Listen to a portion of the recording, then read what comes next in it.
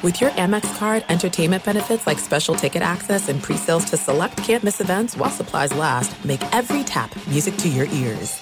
At Bet365, we don't do ordinary. We believe that every sport should be epic. Every home run, every hit, every inning, every play. From the moments that are legendary to the ones that fly under the radar. Whether it's a walk-off grand slam or a base hit to center field. Whatever the sport, whatever the moment. It's never ordinary at Bet365. 21 plus only. Must be present in Ohio. If you or someone you know has a gambling problem and wants help, call 1-800-GAMBLER. Whether you're a savvy spender maximizing your savings with cashback rewards, a thrifty rate watcher seeking the lowest interest, or a travel enthusiast looking for extraordinary perks, Kemba Financial Credit Union has a visa to complement your lifestyle and unique needs. Apply today at Kemba.org to unlock a limited-time 2% cash back on purchases and pay 0% interest on balance transfers for an entire year with a new visa from Kemba. You deserve a card that works for you. Restrictions apply. Offer ends June 30th, 2024.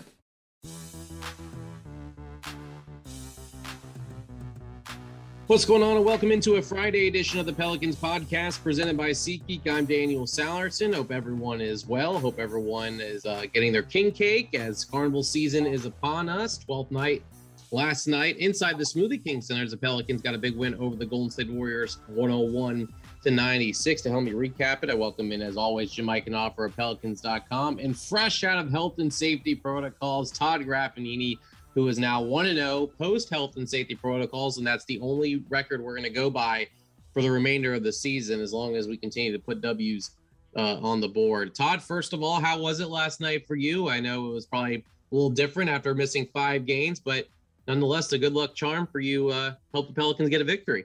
Yeah, it was good to get back at it, Daniel. And it's like I always say, you can't win them all if you don't win the first. So let's go undefeated here the rest of the way. No, it was a lot of fun. Good to get back. Getting the win was very, very important, obviously. I know Golden State was shorthanded, but, like we always say, like that's the way it is right now. You got to take advantage. John DeShazer and I talked a lot about it last night. I mean, if you were going to get him, last night was the time to get him with no Steph Curry and no Draymond Green. So they're not going to look back at it at the end of the season and say, hey, Golden State didn't have these guys out when they tally up the wins. So Pels were able to get it done.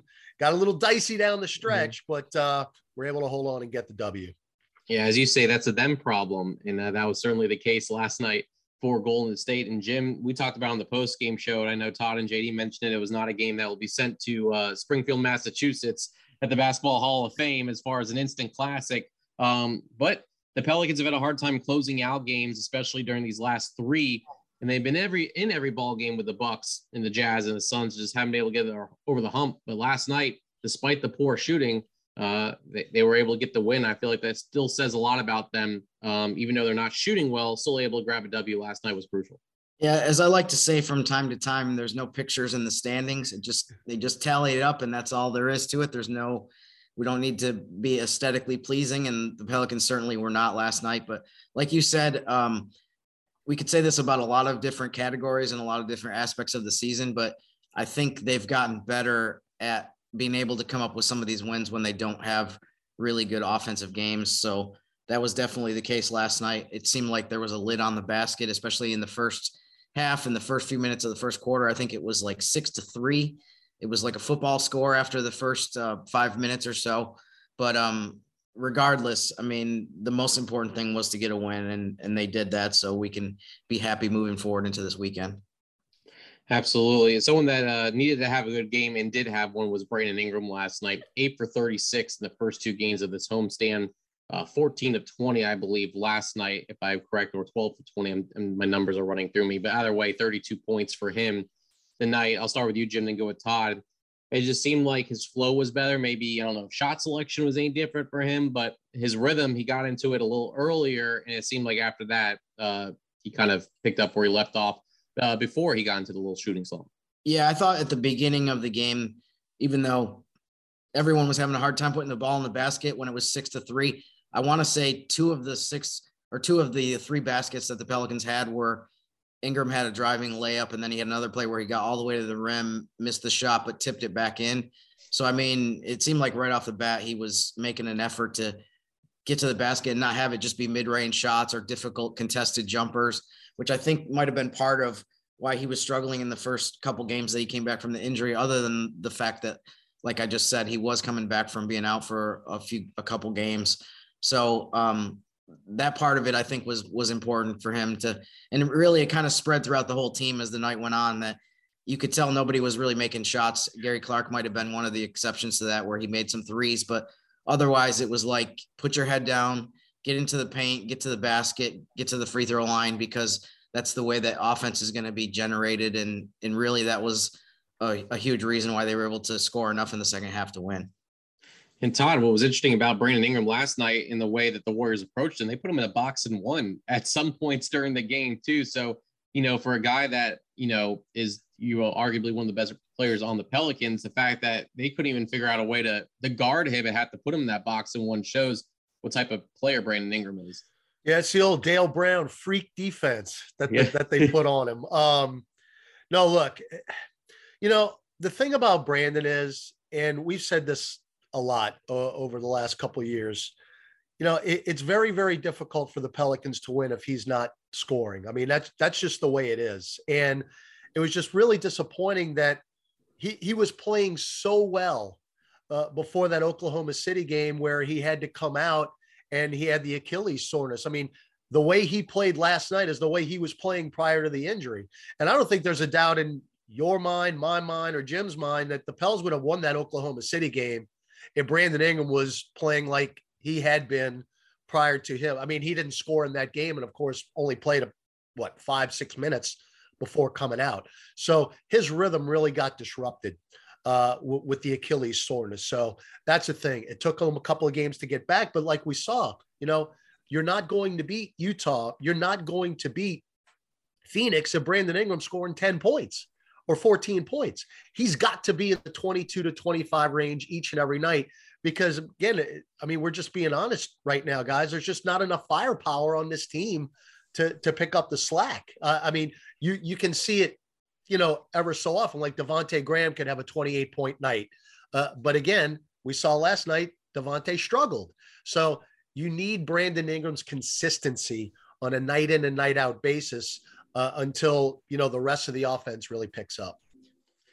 Going to consistency, I feel like you're starting to get that consistency from Herbert Jones. And consistently, it's been on the defensive end, but you're really starting to see him start filling up the stat sheet on the offensive end as well. At least getting into double figures every night. And if you can get that from him, along with the defense, a career high 5 steals last night, then boy, you are in great shape for a rookie that was picked 35 overall. I feel like, Todd, I'll start with you and then go to Jim.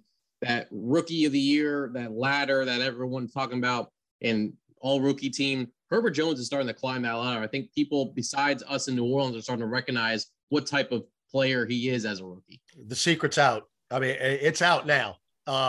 We've known it pretty much from the get-go, but now it's starting to get some national recognition here, what the impact is. And it's just, when he is on the floor, good things happen. That's the bottom line on both ends. And like you said, Daniel, he's starting to get a lot more confident on the offensive end. His cutting to the basket, even in the last 3 or so weeks, we have seen him really get to the rim.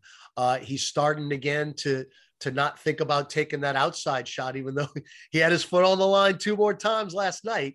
But still, he's just letting it go. He's not thinking about what he's doing on the offensive end. He's just doing it. And that's when you start basically doing things instinctively and not thinking about it, that means you're getting over the hump in that aspect. We already knew what he could do defensively. If he starts rounding out to an offensive where he's getting double figures every night, you got a serious player right there. What are you seeing from Herbert Jones, Jim? Yeah, I think Graf mentioned it as far as the words out. I was impressed by the comments that Donovan Mitchell made after the Utah game earlier this week, as well as Mike Conley. I mean, the players understand better than anyone, like who really can play and who are some of the guys that have the highest basketball IQ. So I've just been impressed by how quickly that Herb has adapted to the NBA. And Graf didn't leave me a lot. He covered everything I was going to say. But I haven't talked in 2 weeks, Jim. I mean, I gotta get a lot out. Totally understandable. You're completely forgiven for that. But the improvement that Herb has made in terms of offense, I think is mostly just from a confidence standpoint. I think he was always pretty sure of himself and understood that he could accomplish some good things on offense at the beginning of the season even, but he's definitely taken that to a different level. And I think realized that, when he goes to the basket, that there's not many guys that are going to block his shot. So, he had to play last night on a fast break where he jumped from it seemed like the dotted line in the paint and soared in for a slam. So how can you not be just so happy with the way that he's been playing and just the progress that he's already made? And we're not even halfway through his rookie season. And we're starting to see Herb Jones jerseys in the stands now too. Yes. It's about time. We certainly have needed them. The demand for them has been through the roof. And yes, the Herb Jones jerseys are everywhere. Not on Herb is definitely a trend in the New Orleans area. And let's talk about, I guess, also the schedule for the Pelicans now. Look, they went 1-3 this past week if you're including the Milwaukee game. But, man, just a brutal schedule for the Pelicans to start 2022, and you're facing the likes of the Milwaukee Bucks, the Utah Jazz, the Phoenix Suns, and then the Golden State Warriors, despite them being shorthanded, still a very talented team. Now, I don't want to say it lightens up, but it gets to a point where there's a chance for the Pelicans, I feel like, to get on maybe a possible winning streak here. You're going to go into Toronto on Sunday, and look, you're going to basically avoid any sort of, I guess, feel like a true road game, because I don't think there's going to be any fans there, or if it is, it's going to be very limited. And then you're back home for 2 games against a Minnesota Timberwolves team that has had your number for 2 of the 3 ball games. And then you've had the number of the Clippers next Thursday, and they're still going to be without Kawhi Leonard, and they're also probably going to be without Paul George. So, Todd, I'll start with you. This is a chance for the Pelicans here that, especially, I know you don't like to go through the standings right now as far as where they're at, but they are a couple games out, and this could be another chance for them before they hit the road to really do some damage. No, going through the standings is the gym department. That's now look, I'm not, I haven't gone really into detail on my Toronto stuff yet. I know we're playing them on Sunday. We got a couple days prior to that, but my understanding is they're just starting to get some of their guys back. So I know they're playing much, much better. They had a big win just a couple of nights ago. So they're playing well. Minnesota is going to be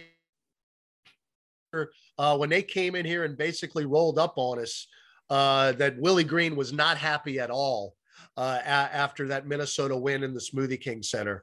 So that's maybe a little bit of a revenge game right there. And then, of course, the Clippers, for whatever reason, the Pels have matched up against them. What's it, 4 in a row now that the Pels have beaten the Clippers?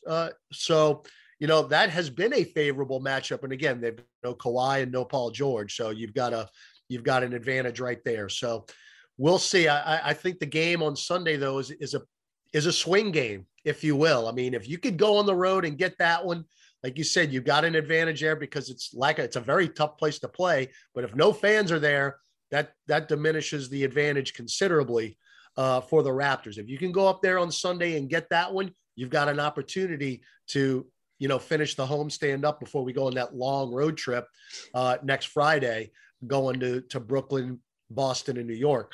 So I think Sunday's the biggie. Because here's the thing too, guys. Pels are playing better at home. I think they're playing as well at home this year as they have in the 3 years that I've been in with the team. No question. I think we're starting to see finally a home court advantage in the Smoothie King Center. Yeah, I agree wholeheartedly that the Toronto game, to me, among the group of teams that they're about to play, is the team that's playing the best. I mean, they got Pascal Siakam back, and they have, Van Vliet playing at a really high level. They play with a ton of energy, even though, they haven't had fans at their home games. I've watched a couple of their games lately where they've been running teams off the court. So I think that's one of the things that the Pelicans need to be wary of is transition defense and making sure that they match the energy that the Raptors have. So, but I want to fulfill my obligation as lined out by Mr. Graffinini as far as the standings go. And I think it's interesting, Todd, it's his right as an American to not have to follow the standings. That's fine. We're only in, early January at that. So, but the Pelicans are going into this weekend only 2 games out of the 10th place spot, which is the last play-in tournament spot. And San Antonio is in 10th and has 2 very difficult road games before the Pelicans even get back on the court. So, I mean, unless the Spurs are very capable of winning tough games on the road, which we've seen. They won at Golden State not that long ago. They've had some other really good wins, but unless the Spurs win either at Philly or at Brooklyn before the Pelicans even play, that margin could actually be 1 game before New Orleans even plays Toronto, which would be really nice and something that I would look at. I know Graf doesn't want to focus on that too much, and that's fine. But I mean, I would be encouraged by that. Another team that's ahead of New Orleans, Sacramento's playing at Denver, which is a pretty tough game. So, I mean, the Pelicans could gain ground on them as well before they even take the court against the Raptors. But in terms of New Orleans's upcoming schedule, I forget who it was. Someone used the term about the NBA, the gang of 500, referring to the fact that there's so many teams that are right around the 500 mark. It seems like it's more than usual this year. I'm not sure if I have any scientific data to back that up. It just seems like there's so many teams that are, they'll win a couple games, get over 500, go lose a couple games, get under 500, that have been kind of wavering back and forth. Toronto is a really good example of that, where from week to week, you never know whether they're going to be above or below 500. But between Toronto, Minnesota, who's pretty similar to that and has had some really streaky stretches, the Clippers have been that way. And even if you go further into the month, the 3-game road trip, East Coast trip, starts with Brooklyn, which, obviously is one of the best teams in the league. But then the Pelicans play Boston and New York on that trip. And those are, again, 2 teams that are in the gang of 500 that are hovering around the break-even point. And you never really know from week to week of where exactly they're going to be. So I just think this stretch of games for New Orleans is going to be really interesting, just because there's a lot of opponents that you don't really know for sure what you're going to get from them from night to night. And obviously the Pelicans hope that they get the weaker, bad version of some of these teams when they play them. But I'm really curious to see how they can do over this next stretch, because they're playing a bunch of teams that just all fit that definition of who the heck knows what they're going to do from game to game. And just to kind of piggyback on that, Jim, as far as the standings go, look, I know we're joking about it, but as long as you can avoid, the long losing streak, I know we've lost 3 in a row this week, but again, very tough stretch. That's why last night was so important to get that win, just to stop the streak. But if you can get, look, how much ground did the Pels make up in just a modest 4-game winning streak, a couple of weeks ago? If you can string some wins together, avoid, losing 2-3 in a row, you're going to make up ground. The standings are going to take care of themselves just because of what you just said. I mean, no one is going to get on one of those 10, 11-game winning streaks where they're going to pull away from the pack. That's just not the nature of the NBA right now. You've got 2 really elite teams in the West, and we've just seen them. One last night and 2 nights prior to that. That's Golden State and Phoenix. Everybody else is beatable in my mind. I mean, even Utah. I mean, Utah, they're just basically the same team that we've seen for the last however many years. Denver's a good team, but if Jokic isn't on the floor, they're a very average team. I think we've seen that as well. So I just don't think you've got a situation now where you can't make up a lot of ground in a very short amount of time if you can just get on not even a 4 or 5 game winning streak, win 3 of 4, win 4 of 5, 2 of 3. That's how you make up ground, because we still have a long way to go in this season. Who doesn't love some good scoreboard watching on January 7th, right? I love it. I'm with Jim. I'm all about it. I look up at the schedule, see who's playing in front of us, just see who we can gain some ground on, especially after a win, and we don't play it for a couple days. So no matter what, we're going to gain some ground on someone before we play the Toronto Raptors on Sunday. So I'll leave that to you two guys. Okay. I'll leave it to you. We'll leave you a spreadsheet every day heading look next game and just let you look through it. Guys, I really appreciate it. Todd, welcome back. Really glad to have you back last night. Let's do it again on Sunday against the Toronto Raptors. It'll be Todd and myself, actually from the Smoothie King Center. We're going to do a little remote broadcast so none of us get stuck in Canada. And Jim, I appreciate it as always. We'll talk to you on the podcast on Monday, and hopefully we're talking about a Pelicans win. Yeah, great to talk with you guys. I was just joking with somebody the other day that if I was in Canada and I got stuck there, it would be very difficult for the border security to keep me from sneaking across to the American side, considering where I grew up is only a few hours from Toronto. So I don't know if I would be able to follow the laws. So I guess it's just as well that I'm not going to be on the trip and not risk having to do that. The last thing we need is Jim on Canada's most wanted list. That's for sure. Guys, I appreciate it. That'll do it for this week's edition of the Pelicans podcast. We had some great podcasts this week, and we'll have some more for you next week as the Pelicans, again, Sunday against Toronto, 5 p.m. Central Time on Bally Sports New Orleans or ESPN New Orleans with 100.3 FM. Timberwolves on Tuesday and the Clippers on Thursday. Until then, for Jim and Todd, I'm Daniel Salerson. Have a great weekend and go Pels.